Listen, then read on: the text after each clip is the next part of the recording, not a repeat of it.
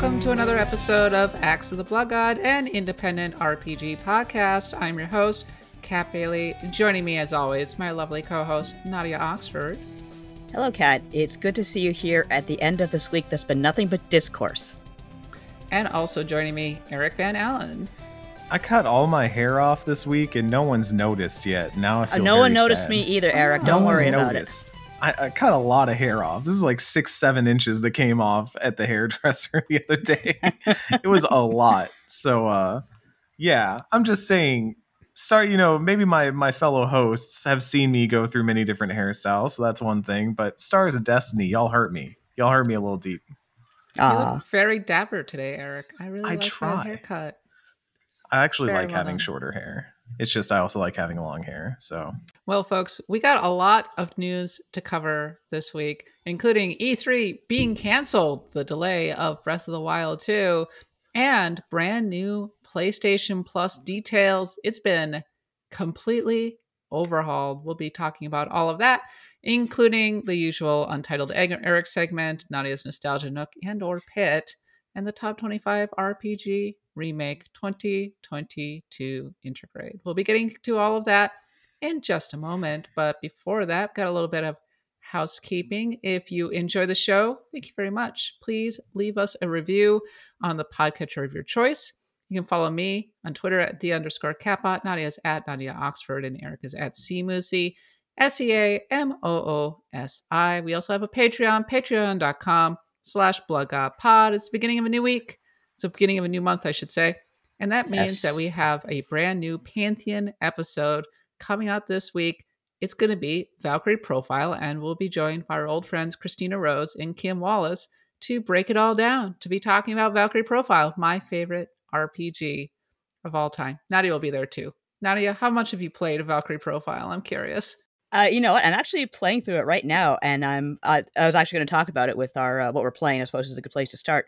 Because, yeah, I've been playing a lot of Valkyrie Profile this little past time, and I do have to play on my phone because I had tried to get the PlayStation emulator working, and I couldn't get it to run properly, so I said, you know what, I'm just going to bite the bullet, take the phone. And it's not bad. The phone adaptation is good for what it is. I mean, and the game itself is excellent. I totally agree with you on that front. I'm having a great time with it. I am having a little bit of a scatterbrain time in that, am I doing the right thing? And I think I am. I think I'm kind of adjusted to what I need to do, build up my heroes, send them to Asgard, get them out of my hair because they whine too much. So I'm doing all that, and I'm having a really good time of it. It reminds me of the second half of Final Fantasy VI, when you are kind of on your own, searching for friends and recruiting them so that you can take on the big bad at the end of everything. I know it's not quite like that, but the structure does remind me of that. And I think I just want to make sure I'm doing the right thing, because it's like there's all these scattered story segments that look like they're really cool and interesting, but I forget about them and then something else happens and I don't know if everything's connecting properly, but I'm still having a great time, so I don't know. Well, I'm glad you're having a great time. There's somebody in our Discord who's a big Valkyrie Profile fan, and they're actually remastering Valkyrie Profile 2, which I think is pretty cool. Wow. That's really awesome. Yeah. Definitely want to look into that. The phone's not ideal, but it's definitely better than a broken PlayStation emulator. I do have to say I appreciate being able to skip things, because you could not skip anything in the PlayStation version. Yeah, I believe they were the ones who said, hey, Kat, actually the phone version of Valkyrie Profile is good. So I guess it got upgraded and everything. So it might have been like, it might have been like rebuilt a bit. I do know there's no controller support, or very quote unquote limited, but I couldn't get any controllers that I had to work with it, so that was a disappointment. But it's very much like one of those classic instances where Square put everything they had on mobile and kind of forgot about it as the operating systems upgraded, so they never really bothered implementing Bluetooth or anything like that. In addition to our Pantheon, which is available to all users for $10 a month on patreon.com/BloodGodPod, we also have an update on D&D. Yes, we are doing it. We got up to the $6,000 level, and we crossed that threshold, and we've been planning in the background. We had a meeting with our GM, Shivam, just yesterday. We're going to be doing it on April 17th. We laid out our concepts for our characters, and we are going to be going on a quest for the axe of the Blood God, the three of us. It's going to be a one shot. It's going to be lasting from 9 a.m. till whenever it gets done. It's going to be a lot of fun, and we'll be live streaming it, and everybody will be welcome to join us on this stream. So mark your calendars, friends, April 17th. And finally, we have our final update on the Acts of the Blood God March Madness, which has been going on for the past month. It's been a lot of fun. We've had a lot of competitions. I'm very salty about Ichiban being knocked out before his time. That was bad. Eric had an unreasoned hatred of Adachi for some reason. Oh, it was very reasoned. It was very reasoned. And we have a final result. I'm curious. I know that y'all haven't seen it yet. Who do you think won between Terra and Kefka? What do you think, Nadia? Kefka for sure. Yeah, it was Kefka. It has to be Kefka. With 56.4% of the vote, the winner of the Acts of the Blood God Heroes versus Villains bracket is Terra. Terra. Oh, really? Goodness wins. Defeated Kefka. The hero wins. The heroes have vanquished the villains. Our mad clown friend is not the winner. I'm surprised. I would not have picked Terra to win. I'm a little surprised too. I thought Terra would lose because I thought Ichiban was the true. See, Ichiban should have been the one to rise victorious over Kefka with his wholesomeness and his bat. And I'll stand by that. He's the perfect foil for Kefka. Like from what I know of Kefka, is that Kefka's whole thing is non-existence and misery and nothingness, and Ichiban is the opposite of all that. Like just persevering in the face of everything, no matter how bad it gets. So that would have been a really fantastic foil right there. Just a great face-off. Thanks to everybody for participating over the past month in our bracket. It's been a lot of fun. We had a great time, and thanks to Eric for doing a lot to make sure that this got off the ground and made sure that it all happened, put the bracket together, helped me out with everything on that front. So yeah, it was a great fun, great community challenge. Thanks to everybody for voting and participating. Y'all are crazy.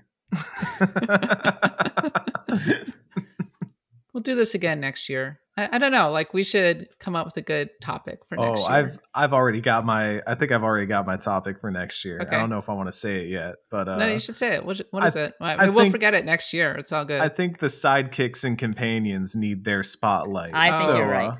I think it's time for the VVs and the dog meats and the Garruses of the world to get their time in the spotlight. That's an interesting idea. I guess we could just do console RPGs, something like that. But we'll do it in a year. We'll see you again in a year. But in the meantime, let's talk a little bit about what we're playing, our sacrifice to the Blood God. And I will start because I haven't been actually playing anything, but I am starting something next week. It's a new project. And if you're in the Discord, you have already maybe seen it. Under the channel that is titled Persona 3 This Week. I'm calling it This Week in Gekkoukan High, and I'm going to be playing a day-by-day playthrough of Persona 3 Portable, starting on April 6th, which is when the calendar technically begins, and it will just be going day by day, and I will be presenting an update here on the podcast about what has been happening this past week in Gekkoukan. So please look forward to a year's worth of Persona 3. This will be a lot of fun. Here it comes. Yeah, it's. I think. Yeah, I'll be joining in myself. I think because I've never played Persona 3. I'll be participating too because I've gotten about like 2/3 of the way through Persona 3 a couple times now, and I'd like to finally close it out. So you've never finished it? No, I always get to the part where like you recruit Aegis. I don't know what it is about like that section of the game that I just kind of slow down and take it easy, but I'm gonna bust on through this time and finally finish this game. I have also never finished Persona 3 Portable. I've gotten very far in it, but Katie in particular has always been insistent that it's the best one. I've always been slowed up by the fact that there's no real definitive version of Persona 3. I was wondering about that. Yeah. So, I mean, I've got it on my PlayStation Vita. I downloaded it a long time ago. I've made a lot of progress in it. I still have a fair amount of affection for it. So I feel like this is the right chance. I thought about doing Persona 4 or Persona 5 Royal, but I haven't even finished the regular Persona 5 yet. And God knows, we've talked about Persona 5 enough on this podcast, review episodes and the Pantheon episode. Go listen to all of those. We've also talked plenty about Persona 4 with the Persona 4 report that Nadia did. So it's time for Persona 3 to get its time in the sun. I agree. Nadia, what are you playing? Well, I already mentioned Valkyrie Chronicles. Valkyrie Profile. I am going to be doing that all of next week. I'm really sorry. All of next week. Next week, given that we are recording the podcast on Monday, Nadia. I'll still be doing it after that, I'm sure. It'll never stop. Am I doing the right thing where I'm like, okay, so I use the power to look for recruits and look for dungeons and stuff like that. I find my recruits, I go in the dungeons, and I kind of build them up, and I shove them off to Odin, and I'm doing the right thing, right? I don't know. I don't know if I should tell you. You should not tell her. You should not tell her. All right. That's fair. So, did you ever play Pyre, the Supergiant game? No, I always meant to.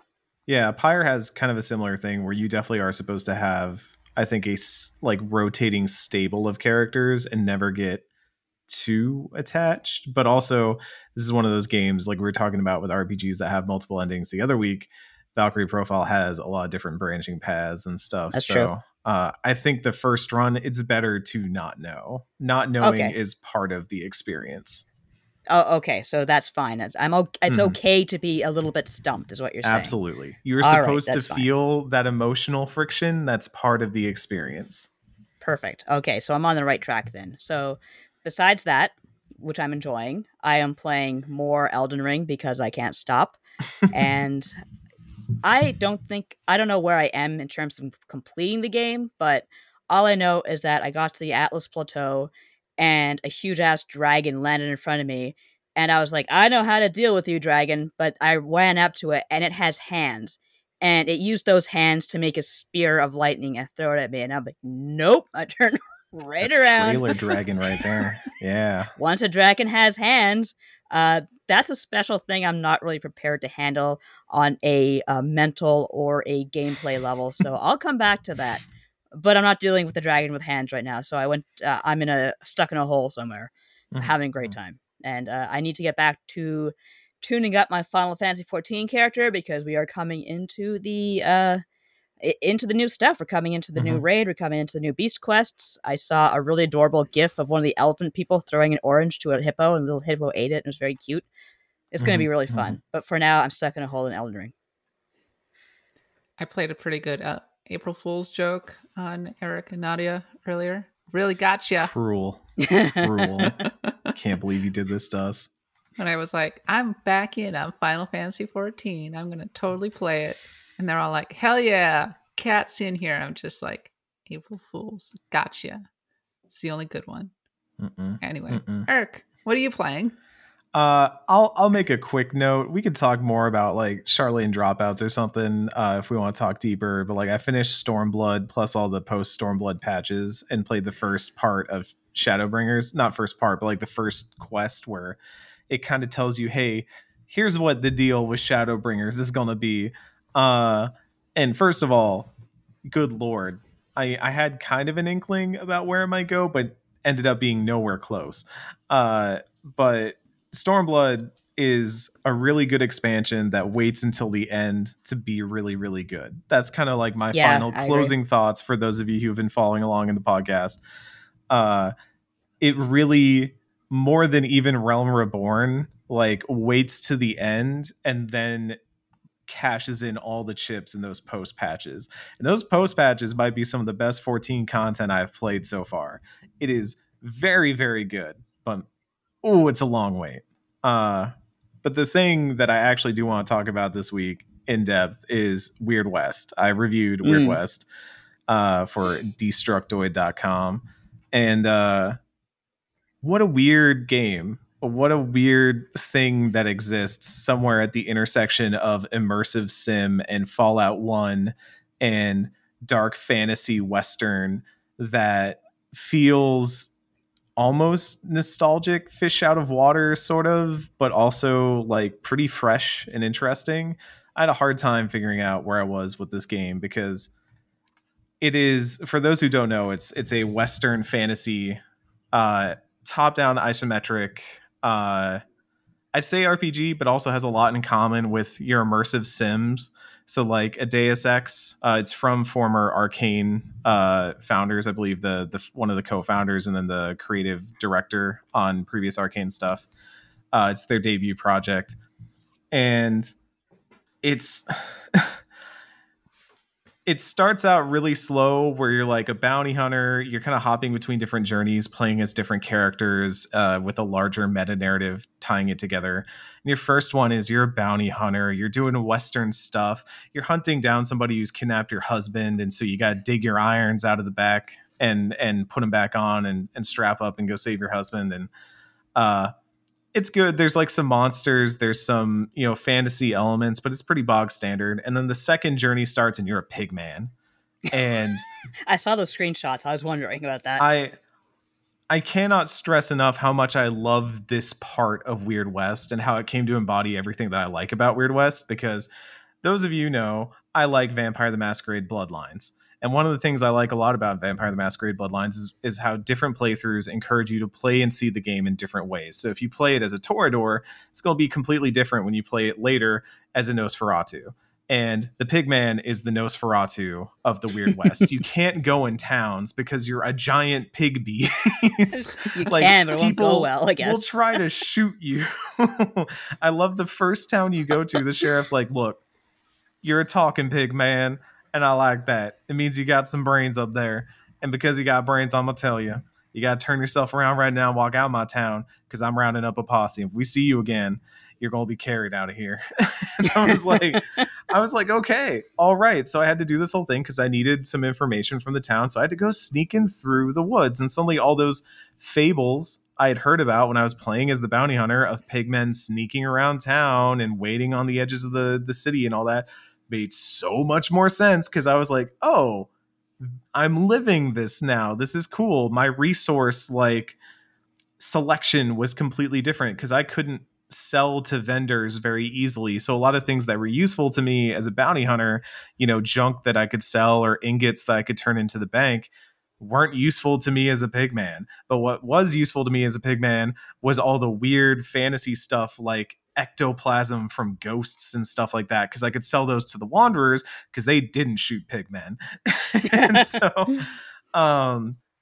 it does some really, really cool stuff like that. And if you're a fan of immersive sims, your Deus Exes and stuff like that, or especially if you're a fan of like Fallout 1 or 2, I think this is like the closest thing we've had in a long time to Fallout 1 and 2 in terms of tone, in terms of setting, in terms of writing. This is like that sort of realm with a little bit of immersive sim tossed in. So like it does have, I like someone called it, because there's a whole discourse about what is an immersive sim. And someone said it's the bucket problem. If you can solve any problem with a bucket, it's an immersive sim. And there was one point where I tried to stack barrels and crates to get over a fence and then realized that I could have just thrown something to hit a button and I would have gotten through. It's on Game Pass. So if this sounds interesting, you should try it on Game Pass. Preferably on mouse and keyboard on PC, because I played some of the PlayStation version and it runs great, but controller just doesn't feel right. But Weird West has some ideas, maybe falters near the ends. I thought the ending did not wrap up as neat as it could have, and they didn't spend as much time on some characters as I would have liked. But the Pigman section, and then right after that is you play as an indigenous person of the Lost Fire Nation who's hunting a spirit of greed called the Wendigo, which is it's a great story. And then after that, you play a werewolf, and all the werewolves are Catholic in this world. Father, forgive me for I've sinned. It's great. You're like, oh, the father of the local Spanish mission is like turning people into werewolves so that they don't die from terminal illnesses. Like that's what werewolfism is in this world. Is they're like, hey, what if instead of dying from some sort of plague or disease that we can't solve with normal medicine, we just turn you into a werewolf and now you're immortal, but you're also a werewolf. And it's very, very smart in that way sometimes. I think in other ways it falls a little bit short. It is buggy, but it's on Game Pass. You should give it a try. That's my Weird West pitch for the week. I think it is definitely one of the more interesting games to come out so far this year. It sounds like it, yeah. I've been seeing reviews of it that are kind of mixed, but people are saying it's very ambitious. And I think it's important to have those games that, they might be 7s out of 10s, but overall they still present like really cool new ideas that are just fun to play with. Yeah.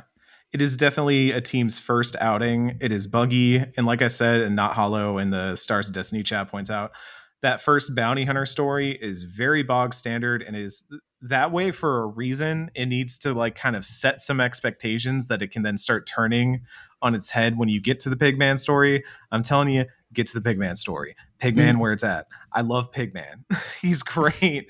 He's a terrible person, but that section of the game was definitely like my favorite part of that game by far. Reminds me a little bit of the second Shovel Knight game where you played as Plague Knight, Plague of Shadows. Yeah. Because there's that moment where you walk into a town and you're like, I'm in town, everything will be fine. And then you immediately get chased out because you're Plague Knight. You're Plague Knight. Of course, yeah, I can't go into town. And I was like, and the second that happened, I was immediately in. And then, of course, you go down into the secret lair and everything. Yes. And it's great. And the music is terrific. And I have to think that when they were making the Plague of Shadows DLC, which they released for free, they were like, but it makes no sense for Plague Knight to just walk into town and sell stuff. We gotta have something else. And then it just spun out of control from there. He also has that really adorable sequence where he dances with, I can't remember her name, the chick he has it for. They're a really cute couple. I love games that do that, like Pathologic, Vampire the Masquerade Bloodlines, like anything that takes your expectations of a world and then turns it around, and like you're still operating within the world's bounds. Like you are still aware, like the world is still working as it was. You're just a different character, and now you're going to see that character you had before had it pretty darn good in life, and now you're playing as a character that has it pretty darn bad in life, and you're going to see what that looks like too. I love that stuff in video games. There's actually one game that did that really exceptionally well, and very few people know it, is Mega Man Legends 2, where you're always Mega Man, but you can be a huge asshole and just destroy things, kick around animals. Once you start kicking a pig, you won't ever stop, I have to admit. And the worse you are, like your armor turns black eventually, and everybody hates you. Like merchants will deal with you, but they'll scold you, they'll raise their prices.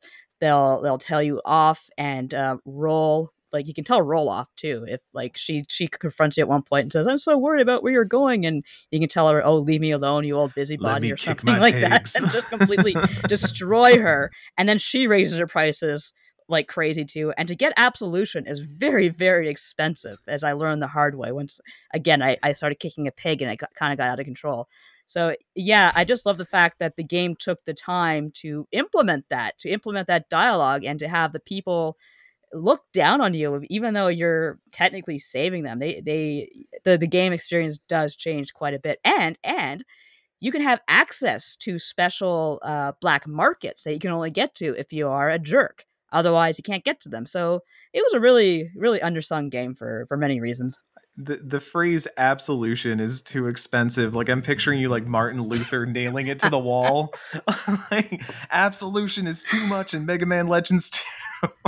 It's like 1,000,000 gil or something, or zenny rather, that you take. It's not cheap. Being forgiven of my sins is too much. Makes me think of Jedi Knight, the original Jedi Knight for PC, where it had a dark side meter basically, and I think it was hidden. But if you went around shooting droids, which you totally could, and just generally making things bad and killing civilians, you would go to the dark side pretty quickly. So you needed to mind your business so you didn't end up doing that. And sometimes I accidentally did go over to the dark side without even really realizing it. And whoops, my lightsaber slipped. This bodes so well for our D&D campaign. Because you'd get to a point in the game where it would have the check whether or not you went to the dark side or the light side, but it wouldn't let you choose, right? So I would kind of brace myself and be like, did I accidentally go to the dark side? Okay, thank God I went to the light side or I whatever, didn't because that's kill the good enough ending. droids.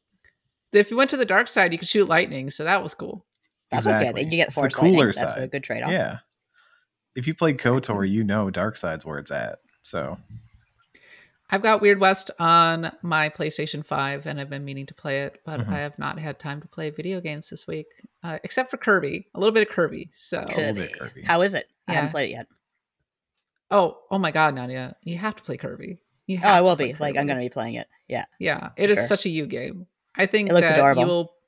you will just play it straight through, and you will have a dumb smile on your face the entire time. It is. I always have a dumb smile on wonderful. my face, Kat. It has the biggest. It has the best physical humor that I've seen in a video game in a long time. It's hilarious. I just love Kirby so very much because he is an elder god who chooses not to be an elder god. He just wants sandwiches. He could destroy us all. He has many friends who want to destroy us, but there's a reason why he was the only survivor in that Smash cinema where everyone died except for him. And now for a series of random encounters.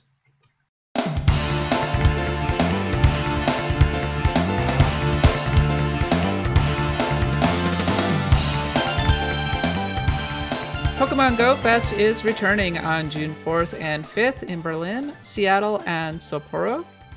Persona 5 is being released it's not being released. It is being removed from the PlayStation Plus collection in May, so play some Persona 5. Maybe this is a good excuse for me to finally finish it, because I have it on the PlayStation Plus collection. Oh no. You better get moving, Kat. I already downloaded it, so I think I'm okay. Oh, you'll be all right. Look into that. A One Piece Odyssey RPG is headed to PlayStation, Xbox, and PC, not Nintendo Switch. And I'm curious, are y'all One Piece fans? No, never. Really? I tried it. Had a roommate that tried to get me to watch it. Was like, don't worry, it gets good after 100 episodes. And I was like, that's too many episodes to get good. That's no, something else. So I don't know. This RPG looks neat though. I might try it. Bleach was that game for me, by the way, or that show. And yeah, I never. I watched like 150 episodes of that show, including the filler arc, like the 60 episode filler arc. It was a thing.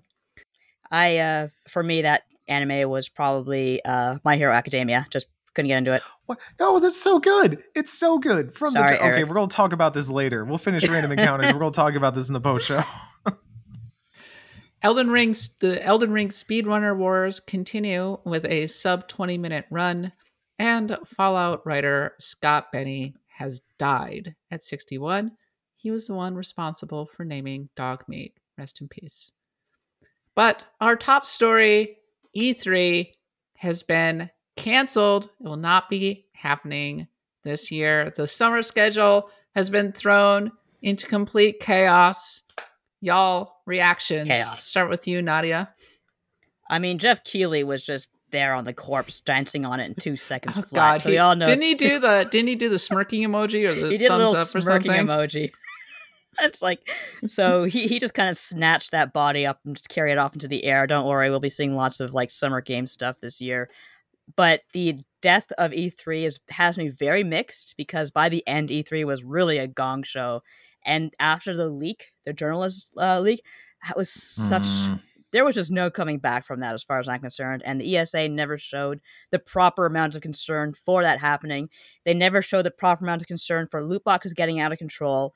So I'm looking at E3, and as much as I will always love it for remembering like that show I covered in 2006 where The Witcher was some like basic ass game in a corner nobody knew about, I can't say I'm too sorry to see it go, because by the end it was just like, come on guys, you don't deserve to be standing up anymore.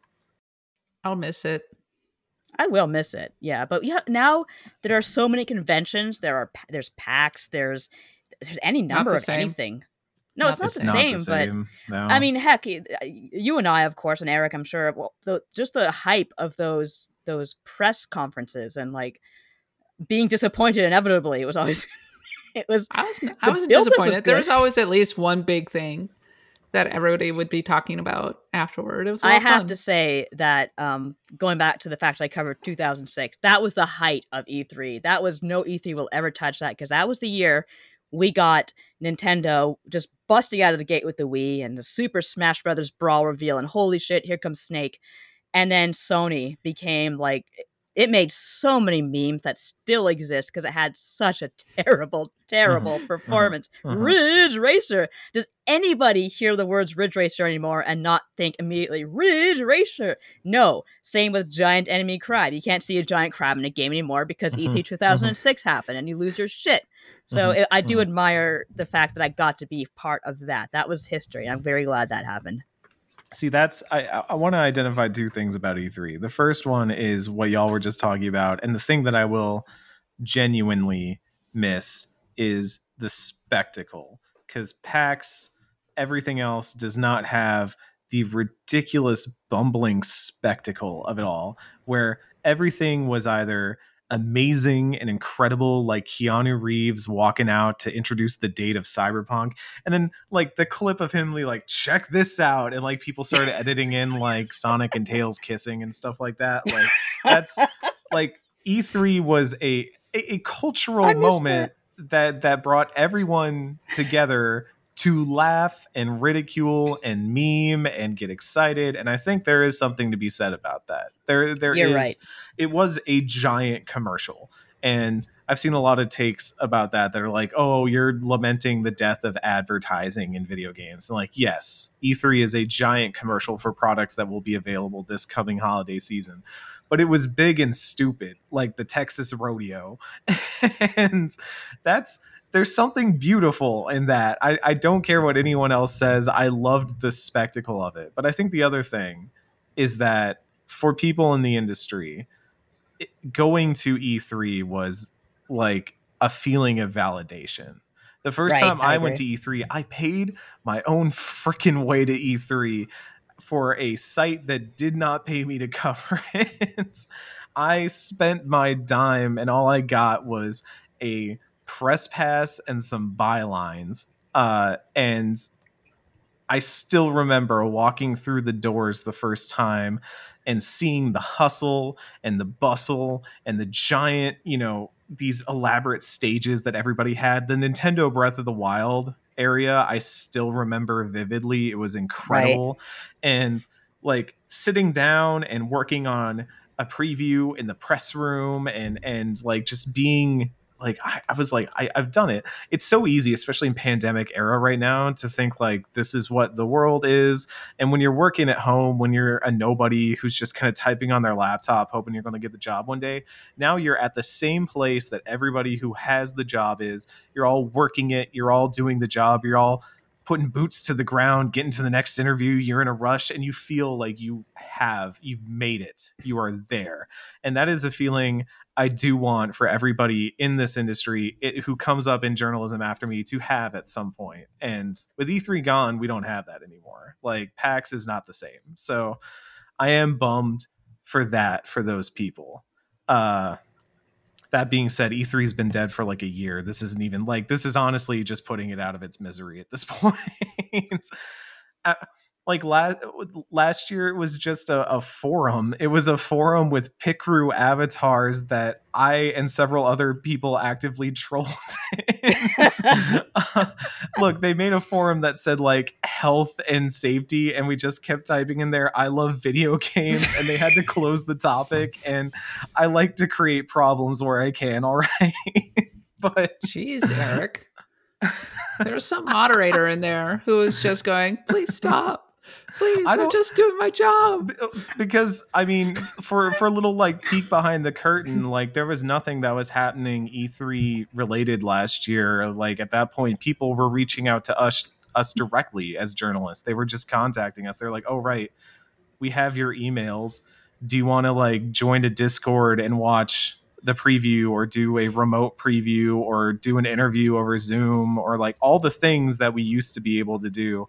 We just did remotely, and they interface with us directly. And the same with Nintendo. Nintendo's been doing direct. Sony hasn't been doing E3 in years. Like, a lot of people are past the idea of the ESA's E3. And so in comes Now it's Keeley's E3. It is the Summer Game Fest, and we'll see how that goes. Keeley was apparently saying in a Twitter space today that he still wants to do some sort of in-person thing this summer. What that looks like, I have no idea. But it's E3 as we knew it has been long gone, and ESA didn't adjust to the pandemic and certainly didn't adjust after leaking our personal info. So Yeah. it's I'm sad, but this has been coming. If they didn't bring it together this year, that was going to be it. So On the one hand, the industry does not need E3 anymore because the industry, the games industry, has truly gone mainstream, and it doesn't need that moment where it has the spotlight shining on it. On the other hand, it also needs E3 because there is no other event in the entire calendar year that was ever as big, ever. That was the moment when all eyes were on the games industry, mainstream media, everybody. And it was a party. It was a homecoming kind of thing. And it was big and it was dumb. And it was based around commercials and advertising and everything. But it was a moment. And I am going to miss it. Of course, the last good one was E3 2018. Once Sony left, it kind of became a bit of a bummer, I think. I would say the last good one was with the reveal of Death Stranding, and everyone lost their minds. Nobody knew what the hell was going on. And the thing I remember most from that is somebody edited the Norman Reedus bit with him hugging a baby. Everyone took that screenshot and edited, like, I think a Crash Skylander had been revealed, and that was all that Crash fans were getting at the time. So someone edited Norman Reedus hugging the Crash figure and crying. And that to me was the last good E3 because that was pretty funny. Didn't Eric edit the going into the baby's mouth and there was a Fraggle Rock turned into Fraggle Rock. That was Hideo Kojima retweeted that one, and it's now my pinned tweet on my profile. Oh, I didn't know he retweeted that. Congratulations, you've made it. Every E3 I managed to get at least one viral tweet, and that was really my goal at the end of the day, was to be a professional E3 shit poster. So really, like, everything I've done is on Congratulations, you've made it. I'll mail you your certificate. Let me get my crayons. Yeah, I don't know. E3's going the way of the dodo, and even once live events come back, I think there's probably going to be some sort of large gathering in June. Like, the timing makes sense, the window makes sense. I think there's definitely still a reason for that to happen, but the big question is the ESA still going to be involved when that happens? And that's what I'm less certain on. Keeley's going to take it over. Yeah, he's Keeley circling like a buzzard, big Keeley buzzard. Yeah. Like I said, he dove down and grabbed it. The summer game mess takes over. Pretty much. Did you say summer game mess or something? Yeah, that's what Grub always calls is the summer game mess. I mean, he's not wrong. I'll make a prediction. I don't think E3 is coming back next year. I don't think it's coming back ever. If it does come back, it'll be this really kind of much smaller event. It'll basically be irrelevant because I don't think that the ESA has its act together enough to actually put on a show.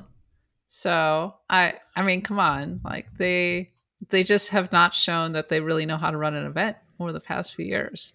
So I think that in one way or another, Jeff Keighley is going to take over. He's already laid the groundwork, and Nintendo and Sony and Xbox will continue as they always have, because they can just put on a press event anytime they want, and everybody's going to pay attention to it. So, R.I.P. E3. I've had many good times at you. My first ever E3 was at 2009 when they revealed Milo and Project Natal. Oh, that was such a disaster area. That was amazing how bad that was. You'll never see failures like that again, unfortunately. That's the one bad thing about this all. It was great. The car crash. E3 2013, which I was not at, but when Sony just took the Xbox One and basically threw it in the garbage bin to start up the new generation. And one dunk after another. It was one of the most incredible things I've ever watched on a stage. Being able to watch a live orchestra playing the Zelda medley. Yeah. That was cool. 2011, back when Nintendo still did press conferences, holding the Wii U controller and going, this isn't so bad. Okay. You talking about E3 gaffes has resurrected an old beef of mine from Oh, US no. Gamer days. At E3 2019, the last E3 I went to, after the Square Enix presentation where they showed Marvel's Avengers and they all looked terrible, I tweeted an image of the Avengers and then an image of the body doubles from Spaceballs. And you did the same tweet after I did it and got more social engagement than me, and I still have beef about it. I would too, because you got your joke stolen right out from under you. My own boss just took the joke out from under me and was like, I can get the numbers on this. I'm sorry, did I do that one? Was that me? Oh, you did. You did. Don't play innocent. Come on now. Here's why I did it, Eric. Because it was you could. Funny. Okay. That's a fair explanation. I'll chalk that up. Also, I like Spaceballs. And I like Spaceballs. It's a classic film. I don't think you were even born when Spaceballs came out, right? No, but I grew up watching Mel Brooks movies. I saw Blazing Saddles way too young. You should all watch Airplane. Now that's new. Oh, Airplane is a wonderful film. I did get a lot more film. Engagement than you did, Eric. I'm sorry. You did. Twitter's a rough place. It is. Look, it's a rough and tumble, and sometimes you win and sometimes you lose. But I was salty because my own boss did it. While E3 was canceled, it's probably fine because Breath of the Wild 2 will not be coming out in 2022. 2022 is officially canceled, y'all. It's over. We can all go home. We already got Elden Ring. It's fine. But no. Legend of Zelda Breath of the Wild 2, Eiji Aonuma came out and said, y'all don't deserve Breath of the Wild 2. You don't get it. I'm taking this all from you. Y'all gotta start behaving yourselves. I'm turning this game around and I'm going home. I'm turning it back to going back to Winnipeg. I love the fact that he got dressed up for that announcement. That's such a Nintendo thing. That nice hair, Japanese. Nice haircut. Nice hair. It looked good. He had. We were talking about haircuts during the pre-show and how nobody noticed. Yeah.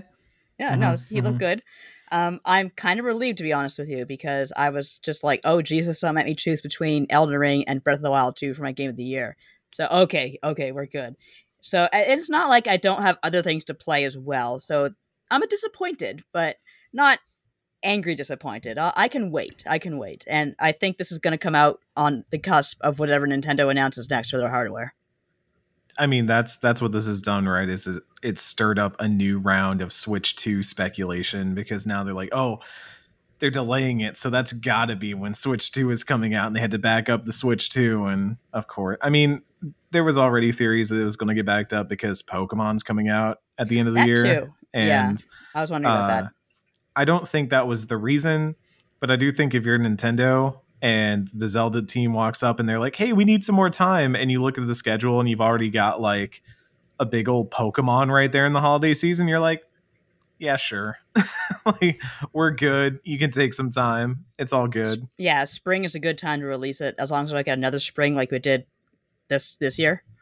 I honestly think that Breath of the Wild 2 for Nintendo has been a bit of a, maybe not a learning situation, but like, this compared to other games where they have had relatively short turnarounds between reveal and launch. And, there's been a lot of discussion about it. It seems like they're kind of waiting until a game is pretty much like good to go before they're even talking about it. Yeah. But Breath of the Wild 2 got talked about at E3 2019. It was the stinger. And we've been waiting around for it and listening for updates ever since. And I think after this one, they might be a little bit more okay.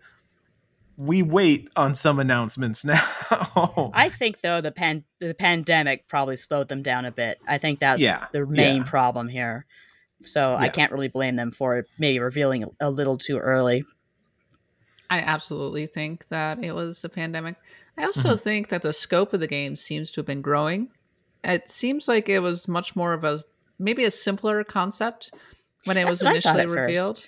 Yeah, Yeah, at a certain point, it seemed like they have the sky, right? And also in the ground. That's what Aonuma said. So it's going to be even bigger than the original Breath of the Wild. And I just wonder if the scope of the game just kept growing and growing and growing to the point that they were like, okay, this is crazy now. Anuma mentioned something about, you're right, the sky and the land, and maybe I misunderstood, but I think he said there's something else you don't know about. I'm thinking it could be underground. You actually see in the first trailer they're underground, so who knows? I think it's a huge-ass game.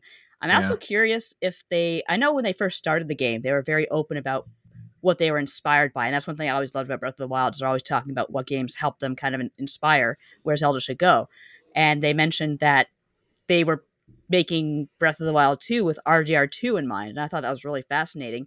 I wonder, I mean, I'm sure most of the development's done, they're just polishing at this point. I would hope so. I wonder if they implement anything from Elden Ring. I wonder if anyone at Nintendo's playing that and saying, oh wow, okay, this is Breath of the Wild, but they have some really new, interesting ideas here. Let's swipe a couple. When that happens, it's the worst nightmare for any game development team. Oh, absolutely. Because the worst producers are the ones who go and play Elden Ring over the weekend and come in and go, hey, y'all, I was just playing Elden Ring, and I think that we should put in all of this stuff. And people go, oh, no. What are you doing? Oh, my God. Let's take away maps. Nobody wants maps anymore, right? That's the lesson we're taking from this. Nobody wants maps or markers. We kind of like a few of them. You don't have to... No more maps, no more markers, no nothing. I mean, to the team's credit, I think Breath of the Wild was already doing a lot of stuff that Elden Ring also does. And I would think that, like, if anything, it could... I remember talking to was it Jedi Fallen Order team around the time that they were doing... This was E3 2019 as well. See, look, we just keep coming back to it.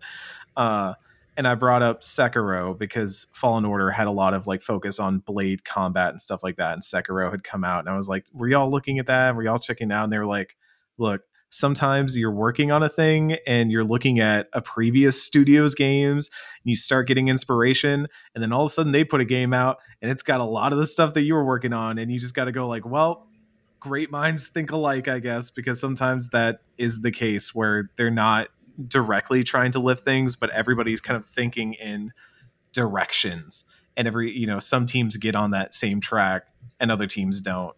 And I would think that would be a Breath of the Wild 2 thing, where if there's some overlap with Elden Ring, it's probably more that. But I think there's some, at least storyline-wise, Princess Mononoke influence with the thing that he's got going on with his arm and all that. I mean, look, I love Princess Mononoke is like a top 5 movie for me. So the second I saw Link with like a corrupted arm, I was already on board. I was very, very happy. So I'm interested to see what they do storyline-wise, because the Zelda sequels or the Zelda follow-ups are ones where they kind of get to expand on a thing. Your Majora's Mask and your Link's Awakenings and stuff like that, right, are where the stories always get really weird and interesting. And so that's why I'm really hyped for Breath of the Wild 2, is a weird, dark Link story. Well, in the meantime, we learned a few new details in like the 20 seconds of new footage that we actually got to see. Among them, the Master Sword is apparently broken. Just yet another weapon that is broken in Legend of Zelda Breath of the Wild. You gotta recover all your power-ups. Yeah, I've made that joke like 3 times across various shows now. And I'm just gonna keep doing it because it resonates. Because Nintendo was like, hey, we heard you hate broken weapons. Well, guess what? Now the Master Sword is broken. F you. Also, there's a golden glow, which suggests that Zelda will be your companion, possibly disembodied and possibly linked to the Master Sword. I hope not. I hope she's not disembodied. I mean, I loved Spirit Tracks so much, probably more than I should. I did kind of like the disembodied Zelda thing there, but it's been done. Make her playable. Yeah, seriously. I was ready for the co-op. Zelda, come on. Like, think of Ocarina of Time, where Zelda gets to be chic and gets to be doing stuff out in the world, and like, let Zelda do things. That's I like action Zelda. Pitch. Yeah. Action Zelda's awesome. I actually really like playing as her in the Breath of the Wild Mosu. What was it called again? Age of Calamity. Yeah. Age of Calamity. Yeah. She had some weird ass attacks going on, but it was a lot of fun. She uses her iPad to swipe on people. Yeah, she throws her iPad at things people. On them. It's real good. I'm right swiping and erasing you. Exactly. Zelda's playing Tinder with the enemies of Breath of the Wild. Oh no, my confidence, says a moblin. Sorry, Eric. And we broke Eric. Has to happen at least once a week. This big bokoblin, like, oh.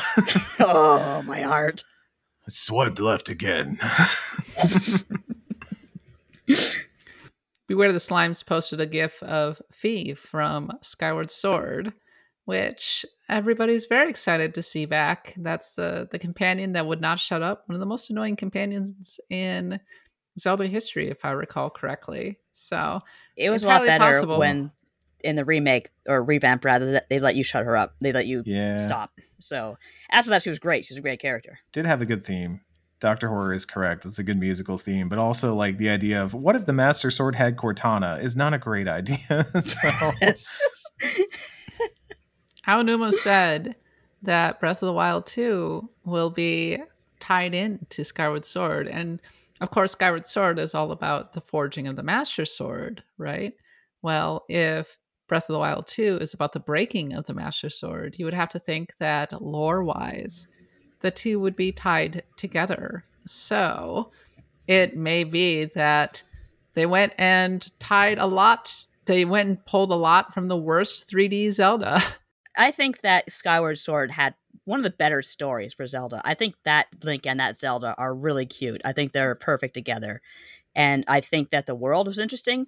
I was maybe a little disappointed in you hear like, oh, the humans live above and the demons live below. And they're like, oh, cool, we're going to go down to like a post-apocalyptic Zelda wasteland. But no, it's just the first thing you see is just some Goron with a map looking around. You're like, oh, this isn't very post-apocalyptic at all. But I got to really fall in love with the world eventually. I think it was a world full of a lot of great personality. Just maybe the gameplay was not quite as tight as it could have been. Too much collecting. It was a lot of collecting. My question for you before we move on to the next segment. What does this mean for the holiday season? Is 2022 ruined? Is this it? What do you think? What do you think, Nadia? Canceled. Start over. Cancel 2022. Pokemon's coming. I think Nintendo will do a lot better next year than they would have done this year. I mean, not to say Zelda would have dominated everything, but going up against a Pokemon game, that's quite a decision to make, and we'll be fine. There's always going to be lots of surprises by the end of the year. There's always that indie game that surprises you. For now, Elden Ring's still kind of dominating the discourse. Final Fantasy 14 is always going to have its updates, so we'll be fine for the holiday. I'm actually kind of glad that Pokemon will be unencumbered like that. What about you, Eric? Yeah, I look at it and I'm like, it's a bummer because now we don't have as strong of a narrative of look at how stacked 2022 is. But at the same time, look at how stacked 2022 is. Yeah. If we can push one game out to like a good old spring release date and make that a problem for spring 2023, Eric, that sounds great. You know, I'll have Starfield to play. I'll have Pokemon to play. I'll have, like Nadia was saying, whatever other indie game comes up in December that ends up being a smash hit. You know, Neon White's hopefully coming out. Yeah. All right, that's coming out this year too, isn't it? Yep. Assuming it keeps its release date. I wouldn't be shocked if it got pushed right into Breath of the Wild too. Push it all into that March window again. You know, really just make March the yearly chaos month. Zubatman was wondering if Starfield will keep its 2022 release date. I absolutely do, because for the most part, the Fallout and Skyrim games, they take a long time to come out, but when they finally set a release date, they generally stick to them. I think that Starfield will be coming out on time. I would not be shocked if God of War got delayed. No inside knowledge or anything. It's just that between Horizon and whatnot, like, they just seem to get delayed because they want to get them right, and don't blame them necessarily. But I think that Nintendo still has a few games left to reveal for this year, including potentially another Fire Emblem. We'll see when E3 comes around. So yeah, I think it's almost that time. Yeah, exactly. So I think this holiday will still be pretty stacked, but at the end of the year, we're all going to be talking about how Elden Ring was the best of the year. It's going to be pretty tough. I think so, to be honest with you. I've not seen a game hit as hard as Elden Ring since Red Dead Redemption 2. I was just thinking about that today. I thought you were going to say you haven't seen a competitor yet for Elden Ring, and I'm playing a game right now that I think might be giving Elden Ring a run for its money. In my person, it's already out. Are you being facetious? No, I'm serious. I'm playing Norco right now, and I really like this game. I'll probably be talking about it next week, but Norco, which is out now, this is an embargo or anything, but I think there's competition for Elden Ring. I'm not going to immediately sign Elden Ring into the top spot of the year, there's still plenty that can happen. We're talking about a generationally great game, Eric. Look, it ain't over until the bell rings, is all I'm saying. In 5 years, we'll be talking about Elden Ring still. In 10 years, we'll still be talking about Elden Ring. I'm not saying Elden Ring's a bad game. I'm saying that there are plenty of amazing games that come out. I declare this year over, Eric. It's done. Imagine back in 2019, you're like, oh, I don't know about this Disco Elysium game. Could this possibly hold up against the AAA releases of the year? And then Disco Elysium comes out and you're like, oh, it does. It does. We'll be talking about Disco Elysium for the next decade minimum. What even came out in 2019? I don't remember. Fire Emblem Three Houses came out in 2019 because that was my number 1 and 2 right there was Fire Emblem Three Houses and Disco Elysium. Hades was a 2020. Year. I barely remember what came out except for Disco Elysium, which was amazing. I'm curious now. I know Three Houses came out that year. But like 2017 and 2018 were like back-to-back bangers. And then I don't remember anything that came out in 2019. Yeah. I guess Resident Evil 2 Remake came out that year. Yeah, Resident Evil 2 was that year. Wasn't 2019 Final Fantasy 7 Remake as well? No, that was 2020. That was 2020? Okay, that was 20 because that was the start of the pandemic, as I recall. Outer Wilds was 2019. Another fantastic indie game. I just remember 2020 or 2019 being really grim for Traffic because just nothing was coming out that was actually hitting. Oh, yeah. That was good times. Let's go back to we picked Control. Everybody picked Control as the best game of that year. Control was a good game, but Disco Elysium was the USG pick, and I will say that every year I've gone back and looked at what picks we had, we've been on the money. Yep, 100%. Though 2018 had what was that game? Obra Dinn? I think that could have been a game. That was 2018. Was yeah, Obra that's what Dinn. I said. 2018. Yeah, that was the year of Celeste and Monster Hunter and RDR2. That was Odyssey as well. Assassin's Creed. Looking Odyssey, back, I might have picked Celeste honestly for 2018. Celeste was mine. Yeah. Celeste was incredible, and it still holds up. The expansion made it even better. So, well, I will personally look forward to Breath of the Wild 2, playing it in the spring. Because it means that it won't distract me from Starfield, which is my most anticipated game for the rest of the year. So I don't. So they delayed it for you, Kat. They delayed it for you. Yeah, they did me a favor. So thank you, Nintendo. I appreciate it. Our final topic: Sony is completely overhauling PlayStation Plus. Earlier this week, details were announced saying that we would be having 3 tiers in PlayStation Plus. There would be an essential, extra, and premium tier. Essential would be basically the same. Extra will feature a catalog of 400 PS4 and PS5 games that can be downloaded anytime you're a member. And then there's the premium tier, which will feature PS1, PS2, PSP games, and PS3 games, which will only be available to stream, and that will be out for $17.99 per month. That's Sony saying, hey, nerds, you want your retro games? Well, here you go. $17.99 a month. Pay up. So I'm curious. Will Sony's PlayStation Plus revamp be good? Are you planning on investing in the essential tier? What do you think, Eric?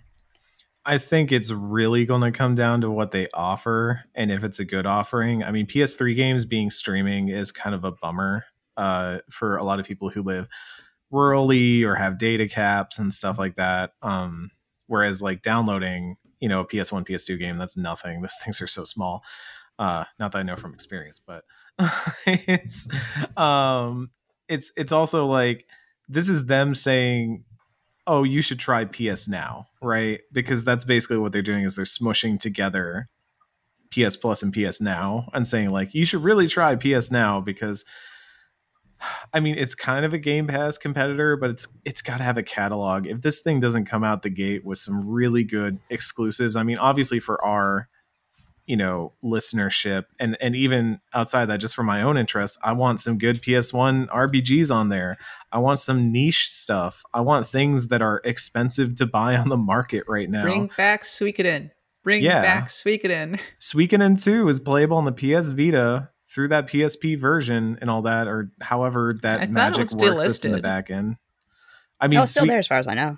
I think it's I think it's not there because of the store or something. It's Oh, a it's all whole screwed thing. up. I don't know how Yeah. to navigate the store anymore in terms of retro stuff.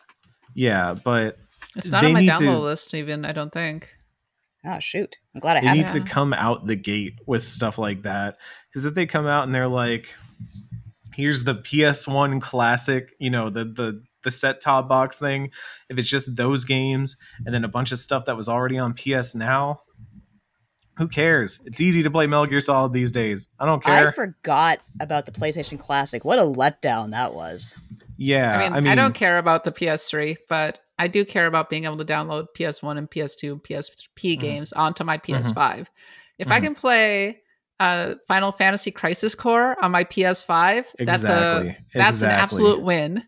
That's an absolute win. Otherwise, my plan for now is to get PlayStation, the higher tier with PlayStation 3 games. I'm going to play Tokyo Jungle, then I'll cancel. Unless I have a good reason to stay. But I'm like, all right, time for Tokyo Jungle. I think it's also arriving kind of late. And by that, I mean, there are a lot of subscription services these days. And so it's not even necessarily where it has to have as good of an offering as, say, a Game Pass Ultimate or something does. But it has to consistently have that offering and do so at a cost of $18 a month when you are already paying for Netflix and HBO Max and Paramount, Hulu, whatever else you have streaming. Like, our lives are subscriptions now, and sure, you're probably sharing subs with a lot of people, but still, $18 a month. As much as I don't think the Nintendo Switch Online expansion thing has been hitting like it should be, at least that one's a little bit more moderately cheap. Yeah, it's a little bit more moderately priced, whereas $18 a month and it's for one account. So I don't think this is a family plan sort of situation. You have to be paying up that much every month. That's basically saying, like, do you want to pay $20 every month to play whatever games we decide to put on this catalog? And so that's why I say, like, they've got to have some games, and not just games up front, the games over time. And that's always the killer is, are they going to keep that catalog updated and interesting over time? Or is it going to be a bunch of games out the gate and they're just going to forget about it? Because the other, twist of this is that I believe they said PlayStation exclusives like big PS5 games won't be day and date on this service. The thing that's like day and date on the service is like trial versions of these games, like demos that you can play. So I don't know. I look at that and I'm like, Game Pass is giving me a little bit more and I've got a million other subs, and yeah, maybe, but you've got to give me something good here, PlayStation. So let's see Suikoden. Show up with it. Give me Jeanne d'Arc. Let's get real deep with the cuts here. All right. Let's do some real deep cuts. I'm into it. I'll buy it. But that's mostly because this is my job, to be able to play all of these games. And the more accessibility I have to all of these classic games, the better. I like that even though these games will not be available right out of the gate with release, we will be able to play a lot of these games, over time. They'll have like Miles Morales and Returnal and whatnot. I think that they had to respond to Game Pass, but at the same time, they went a little milquetoast, I think, with this offering. So I think Xbox is a bit leaner, all things considered. I think that they don't have to really compete with Xbox if they don't want to, because they're still top of the game by far. You still can't find a PS5 anywhere.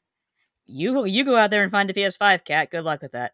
The gaming historian just today was bragging about how he finally got one. I have an update, by the way. It's important. I can get Suikoden 2. It's on my download list. As is Suikoden 3, actually. So what I want is to be able to get all of these games just right onto my PS5 anyway, because they already exist on my download list. I bought them a long time ago. It's time. Come on. No, I agree. I really want that. It's time to make it easy to put these games that I own on a system that I own so I can play them. Yep. Are there any RPGs in particular that you would like to see as part of this service? I have an easy answer for you. Hey, how about putting Valkyrie Profile on here, our Pantheon game? The original PlayStation release. Legend of Dragoon, I think, would really merit inclusion. If they don't put it on there, that's a weird decision, because there's a lot of nostalgia. It's right there. Sony can do it. Yeah. I think there's a lot of PS1 RPGs, like RPGs especially. I mean, even us non Blood God folks who still get nostalgic about the PS1 days, they're getting nostalgic about that and like maybe Twisted Metal, and then they play Twisted Metal for 5 minutes and they're like, oh wait, no, this isn't as good as I remember it being, and It's they go back to the really RPGs. badly. Yeah. Oh God. Oh Well, wait, obviously they made a mistake. They're not playing Twisted Metal Black. exactly. Ah. Twisted Metal Black is where it's at. That's the best one. Yeah. No, it's all about Tekken. They got to put Tekken 1, 2, and 3 on their tag tournament, even. I think PlayStation 2 games, PS2 games are going to be a little rough on that thing, unfortunately. Unless they have some ways to kind of smooth things out and everything, because PS2 games tend to look pretty bad on HD televisions, unfortunately. PlayStation Plus is getting completely revamped. We'll see how it goes. And now, Eric, are you going to be talking to us about April Fool's Day?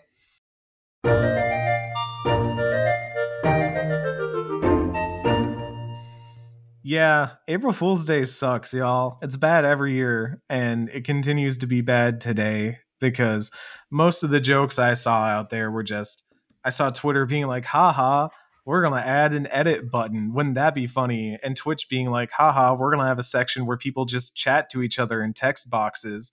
And I'm like, dang, is the April Fool's that those are actually good ideas and you wouldn't do them because you don't make good choices? But it's, I don't like April Fools for a lot of reasons. As a news writer, it's annoying to me because every single press release is somebody like trying to pretend like they're being serious and then also telling a really bad joke in the process. To be fair, I did see some good fun April Fools jokes. Incorrect Box Art did a bunch of really good ones. I think there was one that was Final Fantasy X, but with like a picture from one of Dolly Parton's albums as the box art. And that's great. That's real good. But I wanted to I'm shouting out two April Fools, because the first time when I wrote this, I had only seen one really good April Fools, and I saw a second one. Yeah, by the way, Normandy FM, we did have a good April Fool's today because we converted our account to an Ashley Williams Stan account in honor of Kenneth Shepard, who loves Ashley Williams and will leave Caden on Vermeer every time. So I'm sorry, what? Back up. So Kenneth likes the space racist.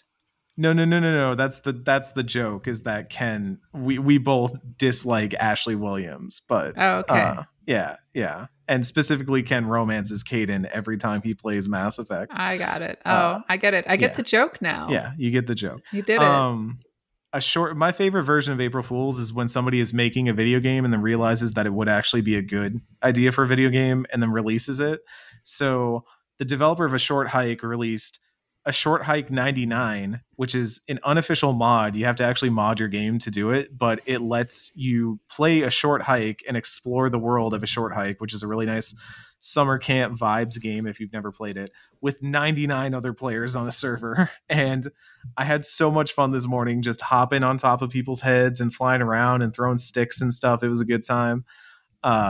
And then the team Landfall that did Cluster Truck and Totally Accurate Battle Simulator released a game today called Nightfall, which is, you play as one of a pair of knights. So 20 people are in a match and you get paired up with one other knight. One of you rides the horse and the other one like sits on the back, and you have to go race to the rows, and there's like a day-night cycle, so you have to get to villages to hide in the villages because it gets cold outside during the night and you will die if you stay out in the cold. And you're competing with other knights who all have revolvers who can shoot at each other. But the most important part is that you're racing from your start point to village to village to village on a horse that can drift. And when I tell you that you have not lived until you have been drifting on a horse, firing a revolver at other knights and blaring a bugle, it's incredible. It's a beautiful game. It's free only for April Fools. So if you're listening to this on the free feed, I'm sorry you missed it. It's now $6 on Steam, but it's free on April 1st. And Stars of Destiny, y'all should check this out. I was playing it today. It's so much fun. I like stuff like that. I don't like it when studios like Riot are like, haha, what if we made a dating sim for our games? And everybody's like, yeah, that'd be great. Why don't you do it? And they're like, just kidding. That's a dating sim. Who would make one of those? It was a joke. That sucks. Oh, that does suck. Did they do that today? No, they did that last year with Valorant. Oh, okay. And they got rightfully dragged for it.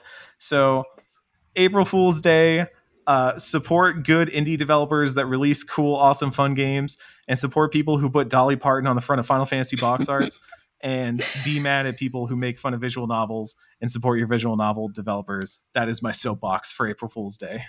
I mean, let us not forget that April Fool's Day, I can't remember what year it was, but there was the year Google did the Pokemon search, and that turned into Pokemon Go. And that was pretty incredible. Same with the year that they they made Google Maps into kind of a Dragon Quest style map. That was awesome. I love that.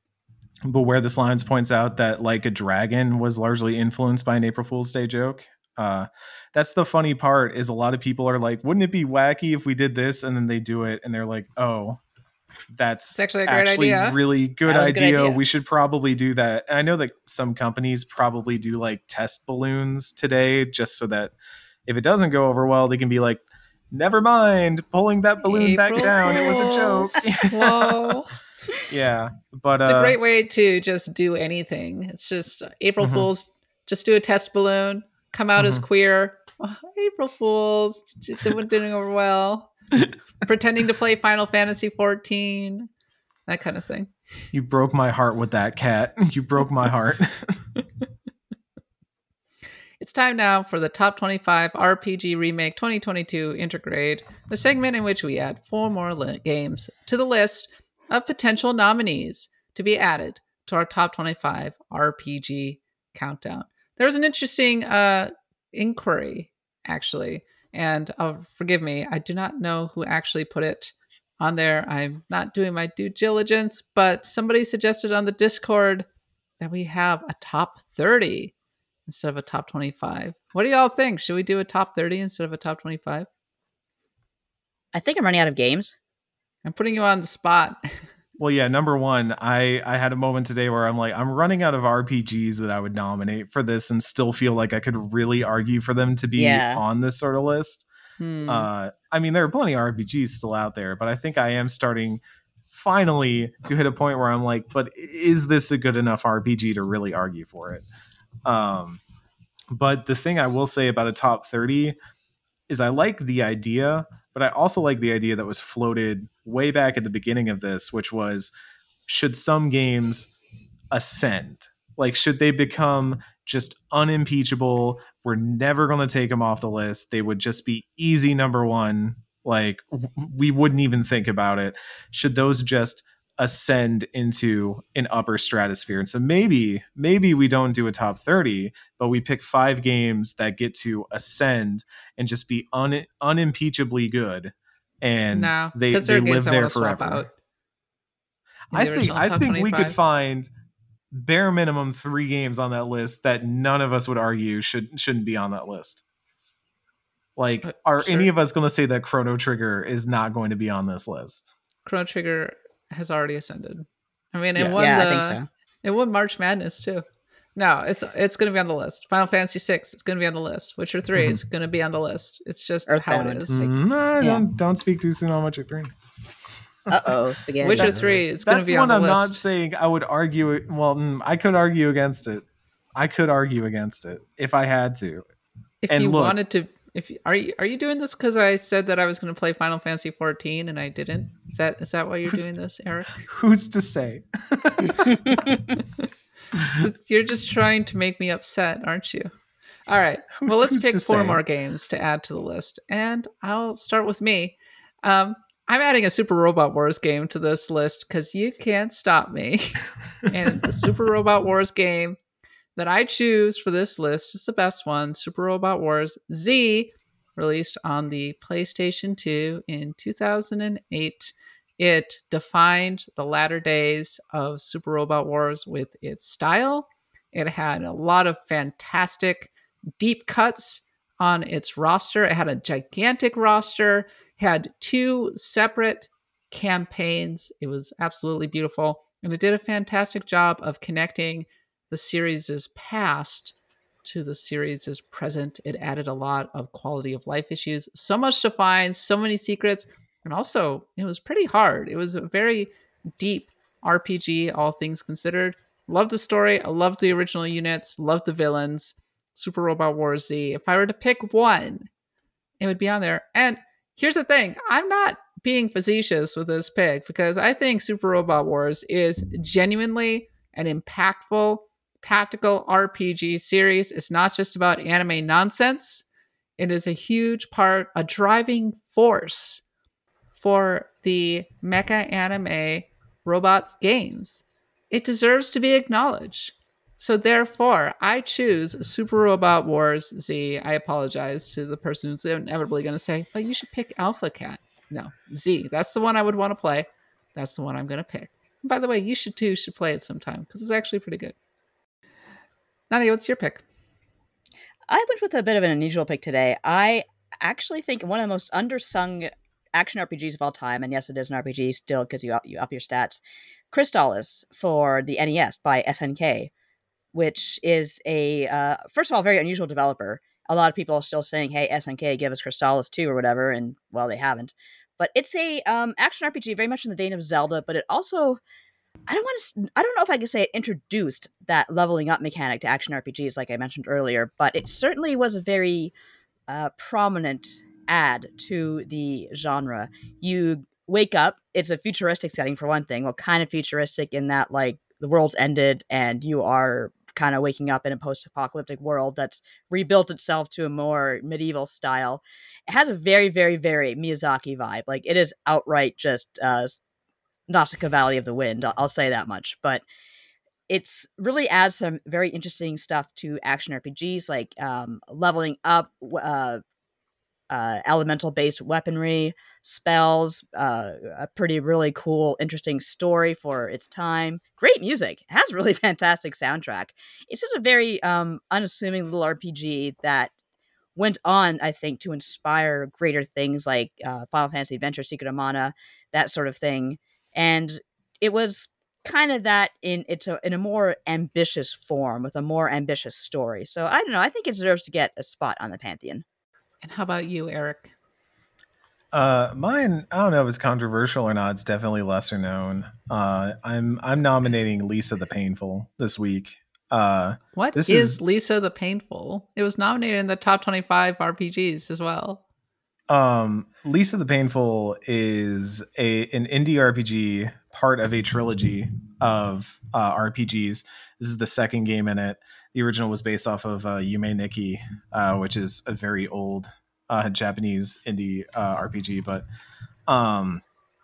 Lisa the Painful is, to put it best, it is about a dad, a surrogate dad who is trying to do right, who has done bad his entire life, who is trying to be a good father in a land that is evil.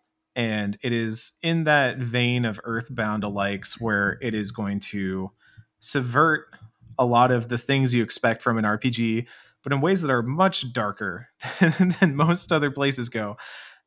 To give an example, there's kind of a character that hounds you throughout the story. So the setup is that you are you have adopted a child, a baby girl, in kind of a children of men situation where there are basically all men left in the world.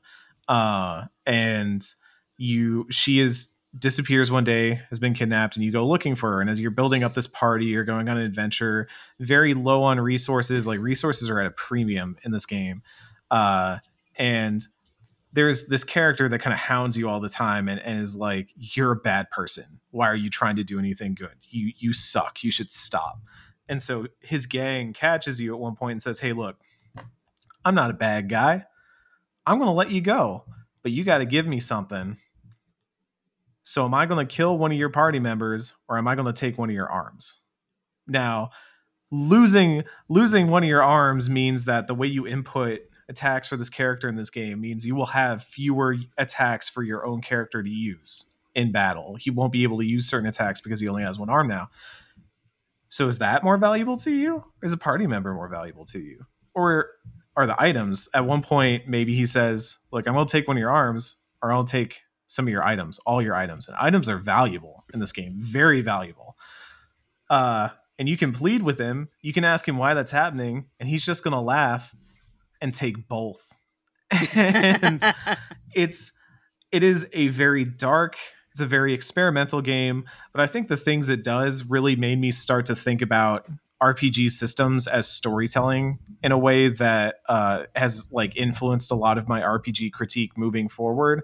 It made me think about how the mechanics we use are not just inputs that we select on a menu, but something that can speak to that character, that can speak to the story that you've had so far, and that I've kind of seen reflected now in other games. And I notice when games are doing it better, at least of the Painful really makes you aware of that stuff, that there is an interplay between narrative and mechanics that can be really meaningful and can reflect a story that has choices and determination in it. So I think Least of the Painful has its, it has its splotches. It's definitely not for the let's say faint of heart, but like it's it's doing something in a way that I don't see many other RPGs do. And when we talk about indie RPGs and the advances that have happened in indie RPGs, we talk about Undertale and stuff like that, but Least of the Painful is right there with it.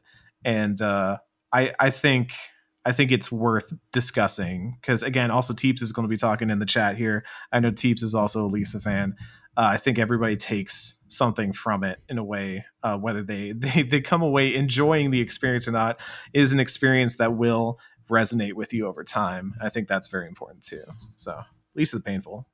Shout outs to the indie RPG makers. I have to say, I would keep my arm and probably sacrifice one of you two. I'm sorry. You probably would. No, I would never. That wouldn't surprise me. Sacrifice someone. If you're a leader, you have to, do what you have to do for your party, especially if you sacrifice that for someone in your party, it strengthens your bonds. They'll become more faithful to you, one would hope. But I don't know. I'm probably just talking a big game here. I'd give my arm. I mean, I need my arm for video games. Okay. You take my arm, I can't play games anymore or write. Smash your face against a controller, it's fine. My last words would be like, there are accessibility yeah, options and everything. But, I mean, From Software wouldn't let me play Elden Ring anymore. It would suck. So, that would kind of suck, okay. I would have to sacrifice you. Sorry. I could run fast, so it's not going to be me. Fair enough. Nadia is first hired, last fired kind of thing. Sorry, Eric. Look, it's my last words would be like, yeah, that's about right. Yeah, no, Beware the Slimes posted Griffin from Berserk in the chat. Yeah. I'm sitting there like, okay, I get it.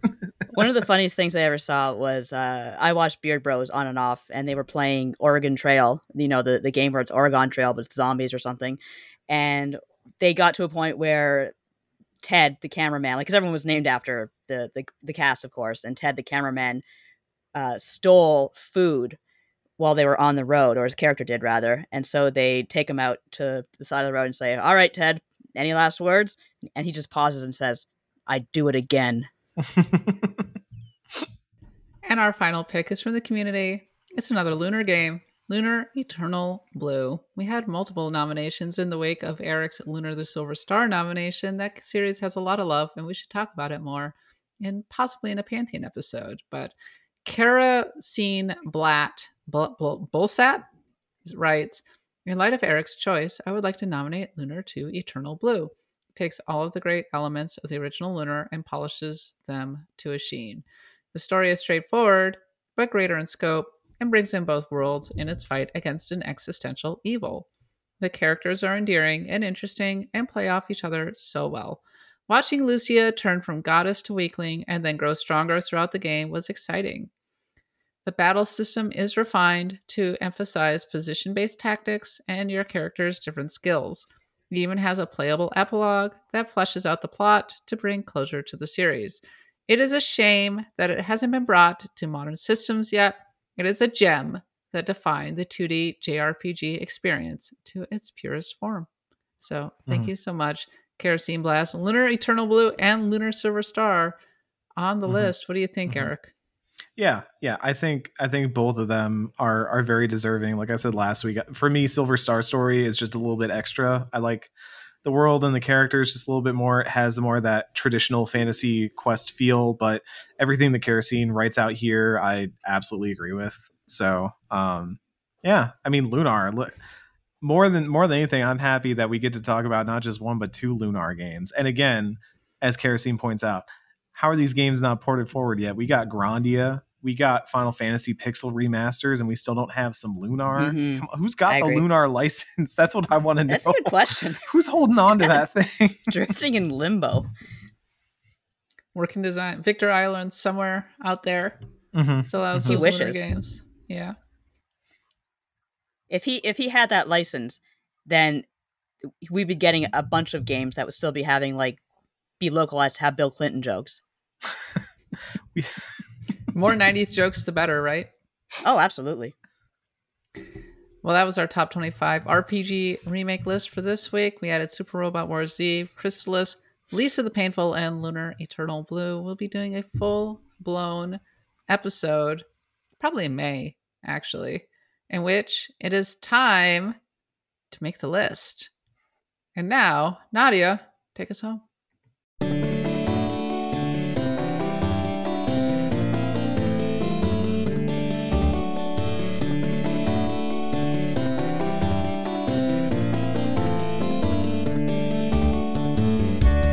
This is going to be an easy one, I think, for everyone here. Do you all remember book fairs? Oh, yeah. I do. Oh, yeah. Okay, yeah. So, as far as I know, they still have book fairs. And I was just thinking back to them because they were such a special, fun time. Just to recap, in case anyone doesn't know, what would it be like for me is they would set up a book fair in the library of my school, and you'd go and you'd browse the books and buy whatever looked good. And I had a secret shame. I have talked in the past about Nintendo books, like the adventure books and stuff like that I have several of them. I used to collect them. And it was always kind of shameful to buy them at the book fair because everyone would laugh at me and they'd be like, really? Why are you reading Nintendo People would make books? fun of you? Oh, absolutely. That's horrible. Well, the thing is, I couldn't blame them because they were terrible books, but I had to read something because there was nothing in the way of Nintendo, supplemental Nintendo merch back then.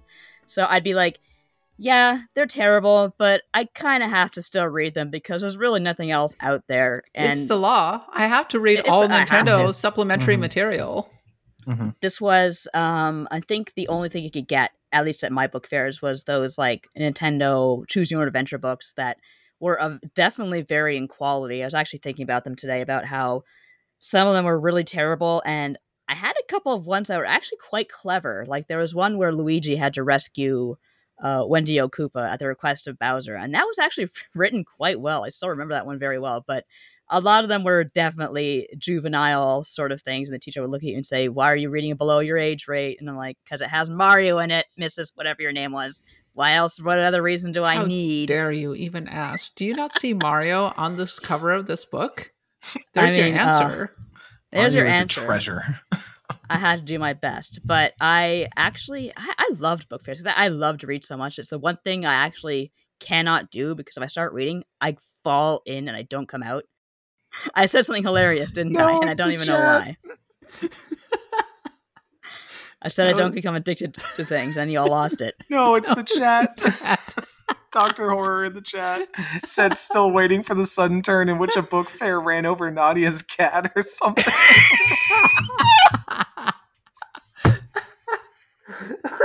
Okay, that's really good, but no, this is not. Okay, I do have one evil story attached to a book fair. No. Well, I can't tell it because Cat's beat red. She's going to explode now. She'll die on camera, and it'll be my fault. And Dr. Horror's fault, apparently. Okay, so growing up, my mother, she was more of a stay-at-home mom, and she used to watch us, and that was actually far more common when I was very young, that mothers would stay home, and so they would volunteer to go into... Cat collapsed. Cat's dead. Do we have to call 911?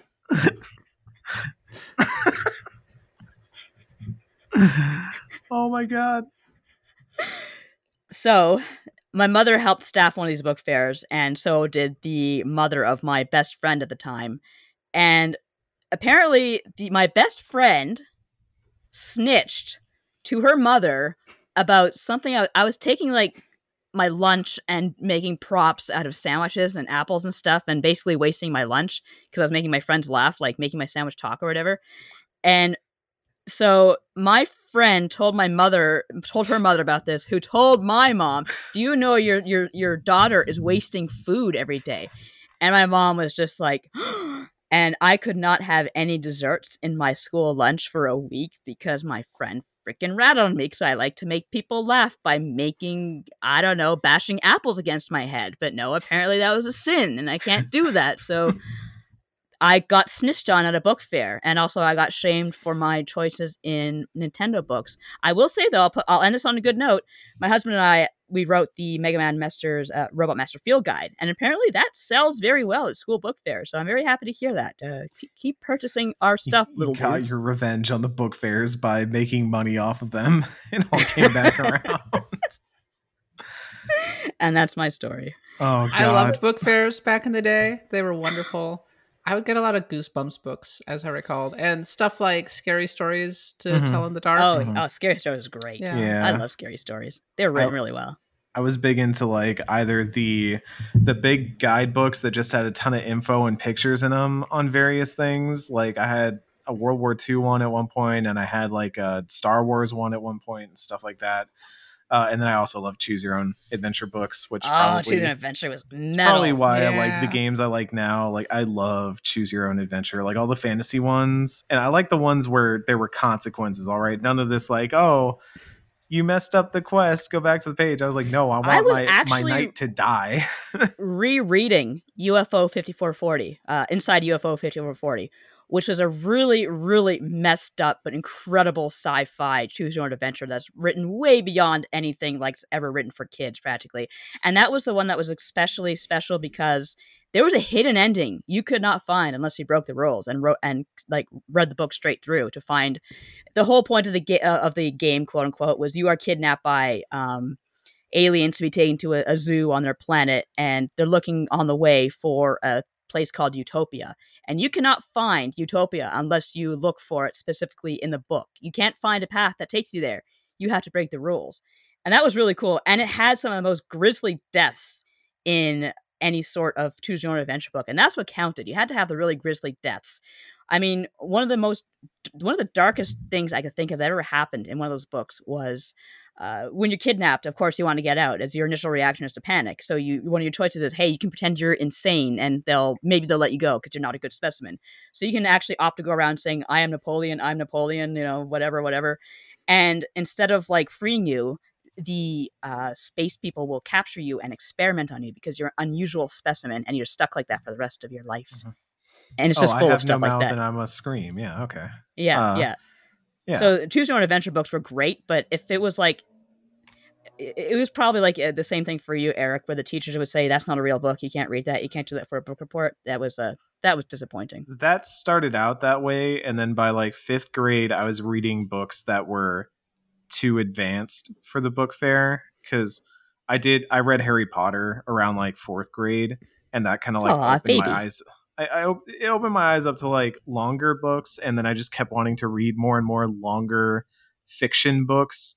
And so I started reading the Golden Compass series, and I stared reading all this different stuff. By like 6th grade, I was reading A Clockwork Orange, which is not the age at which someone should read A Clockwork Orange. Don't do that. 7th grade, I was reading 1984 and Fahrenheit 451. I got there, I think like 7th grade was when I did my summer of banned books. So I decided to read every book that my library had banned. So I read like Catcher in the Rye in 1984 and stuff like that. So I was like, by the time we were into like middle school book fairs, it was already like they were lining up all these nonsense books and magazines and stuff. And I was like, nah, I'm just going to keep reading like these big I'm an adult histories. Yeah. So why would you ban Catcher in the Rye? It's so milquetoast. Because he talks to a prostitute for a very long time. God forbid. Yeah, and then there's some other like darker themes in there that I won't go into, but like it's more themes than actual content.